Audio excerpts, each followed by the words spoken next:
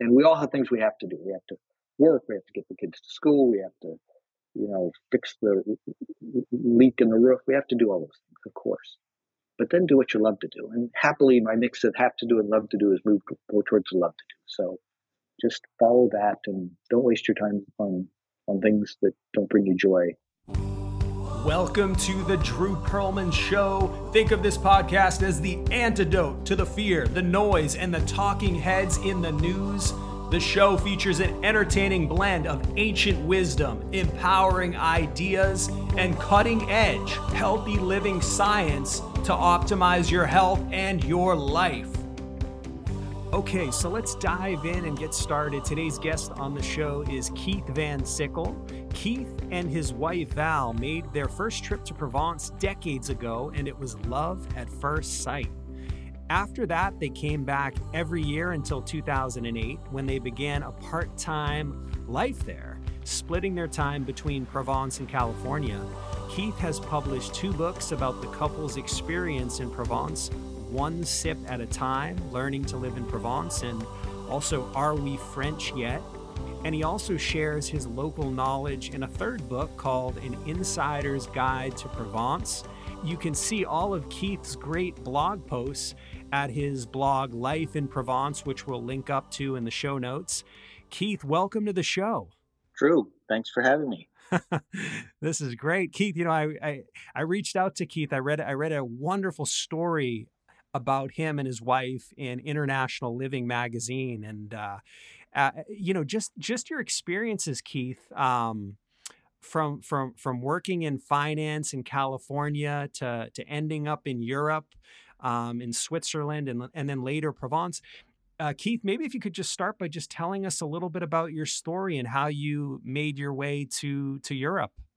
Sure. So in 1994, I was working at a regular job in a regular company in California, and I was offered the opportunity to go to our Swiss operation in a little town in the middle of nowhere with about 300 employees. So it wasn't a little operation, it was actually pretty big. And my wife remarkably found a job in that same town. And so we moved to Switzerland. And it was really a life-changing experience because when you live in another country with a different language and a different set of customs, you really see the world through different eyes. And we not only had a chance to live and experience Switzerland, but also because we had international jobs and Switzerland's in the middle of Europe, we traveled all over Europe and saw lots of different countries and lots of different people, and we just fell in love with it. And after 5 years, when the expat assignment was over, we came back to California, which was great. We got to see our families and our friends, but we really missed life over there. And it was almost a little like life in Europe was in color and life back home was in black and white. And so while we love our life in California, we tried to figure out how to get back to Europe. We looked for expat gigs again, but they're very hard to find. And we were lucky to have just one. So eventually we both stopped 9-to-5 jobs and became consultants to give ourselves more flexibility so that we could sort of become part-time expats. And so we decided to start living abroad part of the year and, working a lot when we were in California, working less when we were abroad because we had the flexibility as consultants. And at that point, remote working was starting to become a possibility. And in 2008, we started that. And while we had loved Switzerland, because we no longer had Swiss salaries, and Switzerland's a very expensive country, we decided to live somewhere else. And we chose Provence because we had just always liked it. And we thought, well, maybe this would be a nice place to stay. And we tried it for 3 months in 2008, and we liked it so much that we've been back almost every year. The last couple of years, of course, not because of COVID, but we're back again now. And it's so we live sort of a bi-national life, and we love what's in California, and we love what's in Provence, and we enjoy both. So Keith, I was telling you that back in 2019, my son and I traveled around France, and we spent a week in Saint Remy de Provence in Provence, Hmm. and absolutely loved it. It's such a magical place. And I know you and your wife, as you were saying, are prolific travelers. What do you think it is about Provence that kind of drew you in? Well, it's funny. When we lived in Switzerland, we said, whenever we went to France, we said, oh gosh, this is just the greatest country to travel in. And whenever we went to Italy, we said, oh gosh, this is just the greatest country to travel in. Because they're both just great food, great architecture, great history, great art. But we started, especially my wife, to learn French when we were in Switzerland because we were in the French speaking part of the country. And so that sort of tilted it to France. And we wanted to live in an area which is got a lot of outdoor activities because we like to do that. We're not really big city people, we can avoid it. And we had just always liked Provence, and we thought we would try it because there's a lot of things to do outdoors. There are charming villages all over. It's a breadbasket of France, so the food here is wonderful. And it was just one of those things we had fallen in love with the first time we visited and continued to come back. We found ourselves coming back to Provence more and more and finally decided to stay here. Mm. And as you know, San Remy is a great town. Yeah, yeah. We stayed in an Airbnb that was almost like a small castle.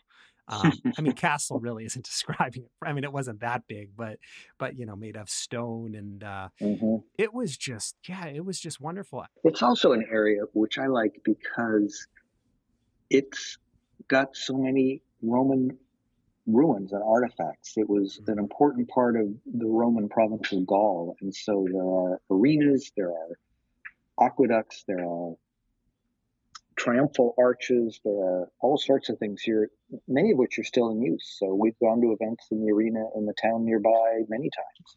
And Mm. it's just this living history that you still see, which is fantastic. We really like that part. What have you noticed about the lifestyle? So you said France felt to you like living in color, and California a bit like black and white. What have you noticed in terms of some of the lifestyle differences between the U.S. and Europe? Hmm. Yeah, so in the US, we're in I would say, a particular place, which is a little bit at one of the extremes in the US, and that is we live in and work and spend our careers in the Silicon Valley. So this is a very go, go, go place. It's where we're all trying to invent the future, and and it attracts people from all over the world. So it's a very international place, and I just love that when I worked in the Silicon Valley because you'll have. I mean, my company when we started it had at one point the first 50 people we had 17 different nationalities, and so we had people from everywhere, and we're all working together, and it's just so energetic. But the disadvantage is that that's pretty much all you do because it takes a lot of work to invent the future and you don't have a lot of time for other things. And it's kind of a young person's game, I find, because eventually you just don't have the energy for that anymore. Um, and to be a little stereotypical, and I think this is extreme, but it captures it a bit. Where people there live to work. And here it's much more people work to live. They have to have a job, they enjoy that, that's fine, but it's really what happens outside of work that is most important. So it's a much more balanced life here. You'll have long meals together on the weekends, and that's the center of social life. And so business and careers and all that aren't as important. Now, I think it lacks some dynamism economically, so it's not like this is perfect, then it's easy. But we really enjoy the contrast. We enjoy what each has. We enjoy the energy and enthusiasm of Silicon Valley and the pace. And we enjoy the slowness here and the appreciation of small things, the appreciation of meals around the table, the appreciation of a walk in the mountains. So it's kind of two different worlds that are hard to combine because they work at very different paces. So we enjoy having part of our life in one, part of our life in the other, and we enjoy them each for what they are. Mm.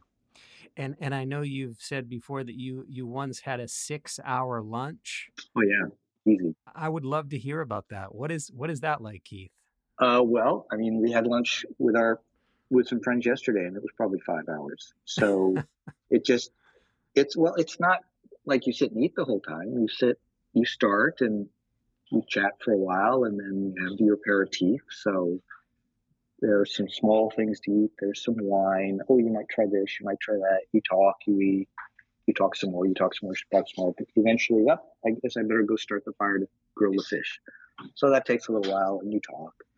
And then the fish get grilled. Oh, it's not quite done. Okay, we'll cook it some more.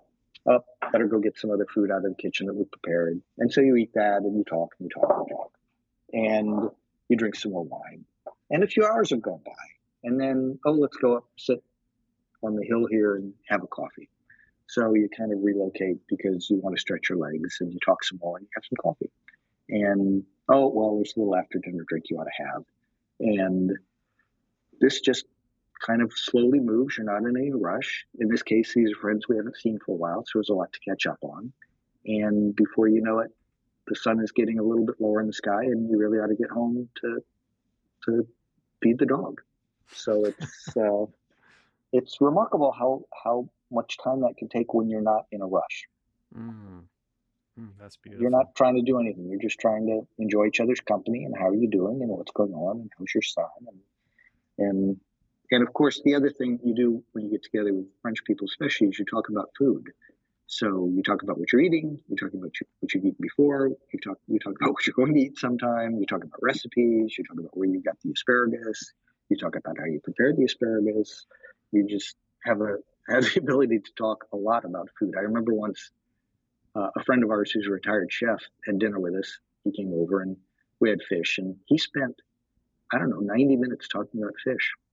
How you buy it, where you buy it, how you prepare it, how you store it, things he's done with fish, different kinds of fish. And it was fascinating.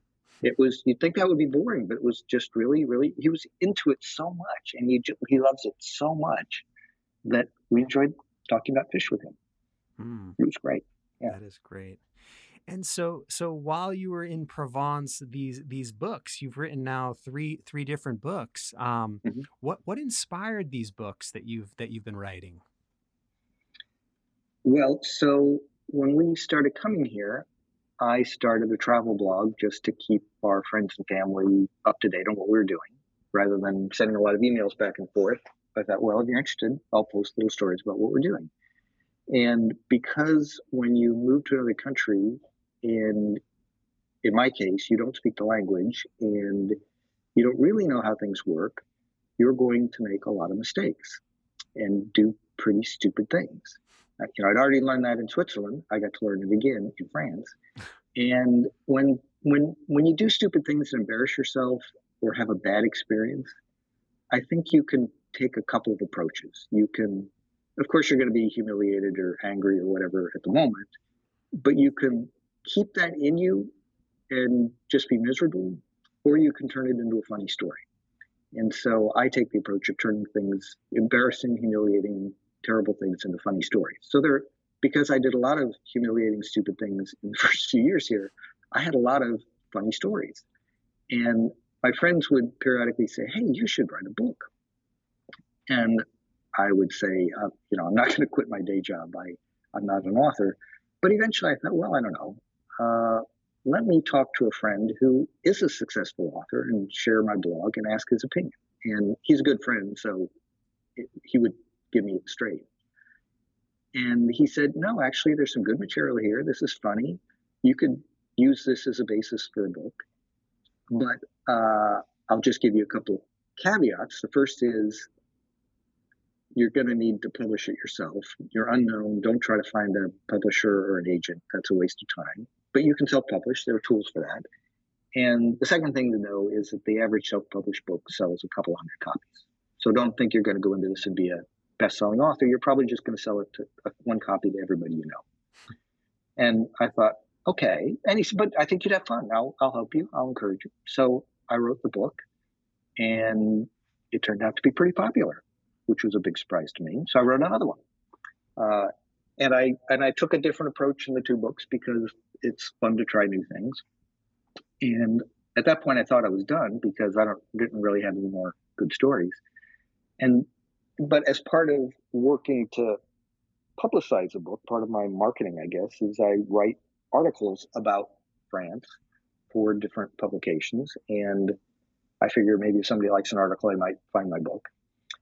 But over the years, I've written a few hundred of these. And when COVID happened and I really couldn't travel, I needed a project. I thought, well, maybe I can use these for the basis of another book, which is an insider's guide to Provence, things I know about Provence that could be helpful to other people, and create a guidebook that is sort of a supplement to the standard guidebook, because it has a lot in it, but it doesn't have everything in it.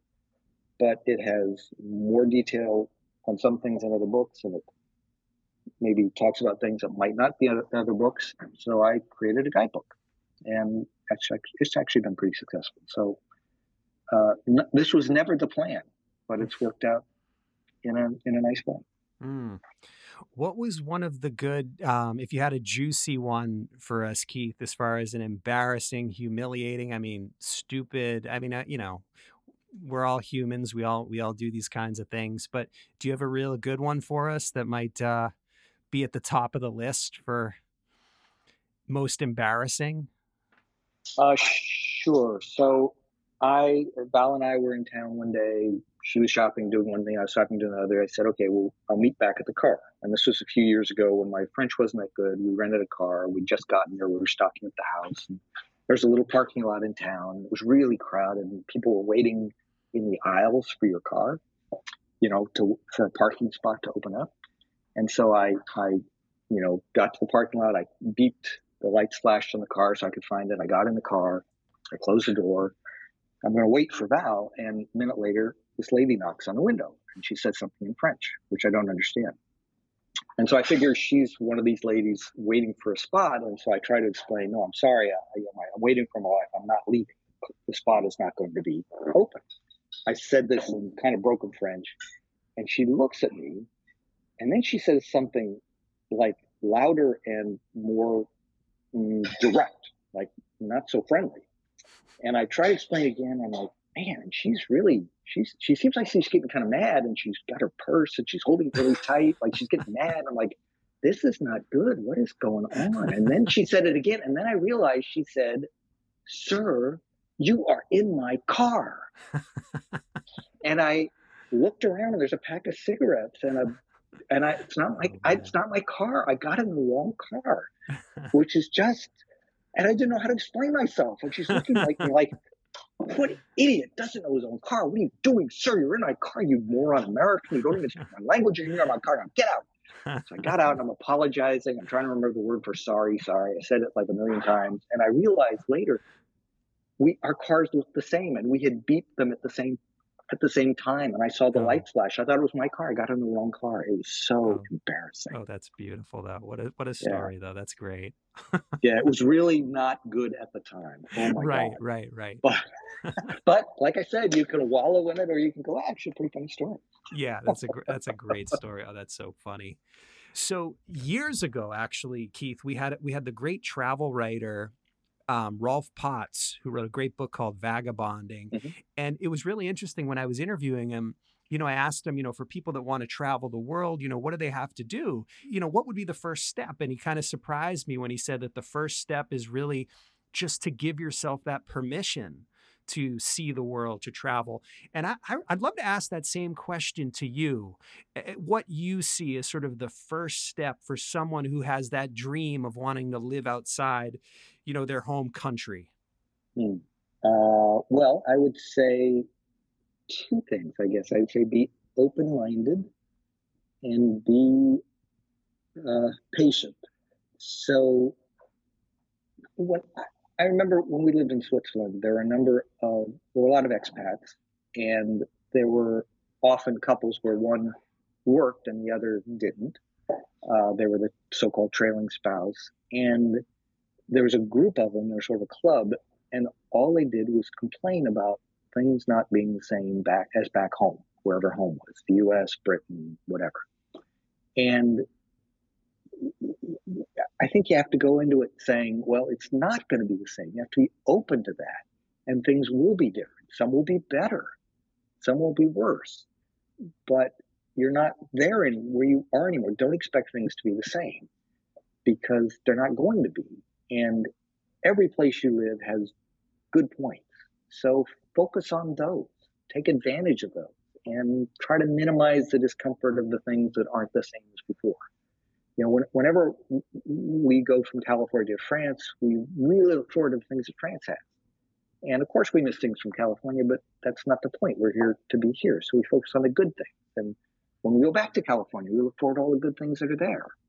So be open-minded about the differences and embrace them, or at least don't reject them out of hand. The other thing, being patient, is moving to another country, especially if there's a language barrier, but even if not, there are cultural differences. It's going to be hard at first because you're going to be stupid all the time until you kind of get over an initial break-in period, which is months and months long. I remember we had been in Switzerland for about 6 months, and Val one day went to a store to buy some shoes, which is a pretty normal thing to do, and she couldn't. She realized she didn't have the right vocabulary. She couldn't explain what she needed, and she came home so frustrated. And she said, I used to be competent, and every day you're incompetent, and you just have to be patient because you'll get through that. We have friends right now who are in Lyon who moved from the U.S. and they both speak French, but they're having that struggle because how do you get a phone? How do you get a train card? How do you get a bank account? How do you get established? And it's not easy, but you can do it. And eventually then that investment you make really pays off, but you have to be patient and sort of kind to yourself as you go through a startup period, which can be frustrating. So just go in with your eyes open, and that'll make it easier. That's great. Keith, what are some of your daily practices or rituals that you have that you would say make you feel the most alive? Well, I would say, first of all, I have the advantage of not working now. I'm retired. So it's different for me today than it was back when I had a busy career. So now I think I have the happy opportunity to do what I want a lot. And so I just kind of what I call follow my energy. My energy says, I want to do this today. I don't want to do that. Let's change our plans to do what will bring joy today. And you don't always know what that's going to be. So, it's a small example. I just finished an article I owe to one of my publications. And I had done my research a few days ago. I'd interviewed the protagonist. I knew what I needed to do, but I just didn't feel like writing that.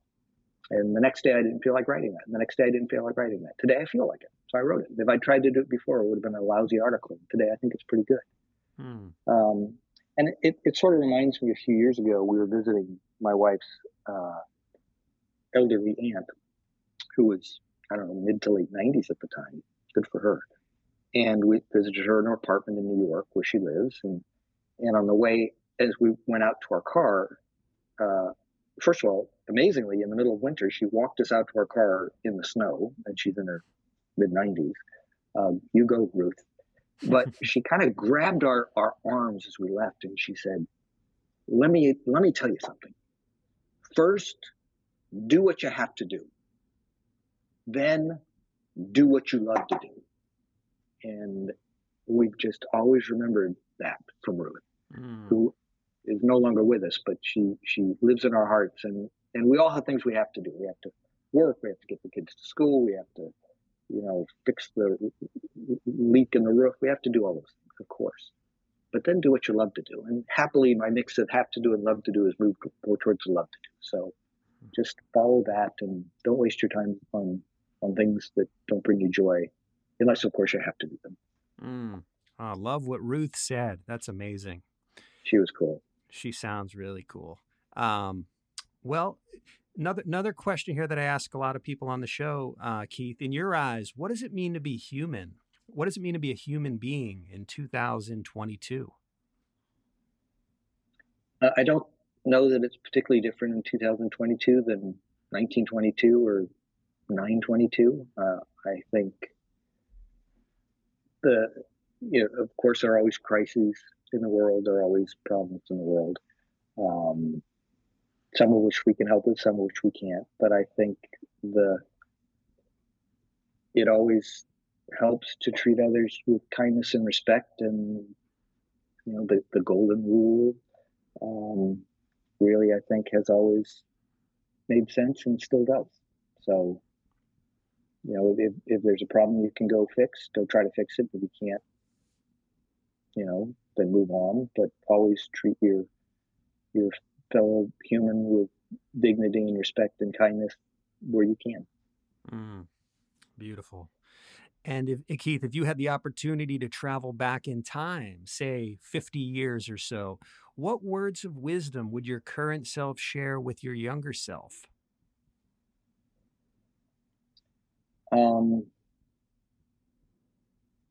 It'll be fine.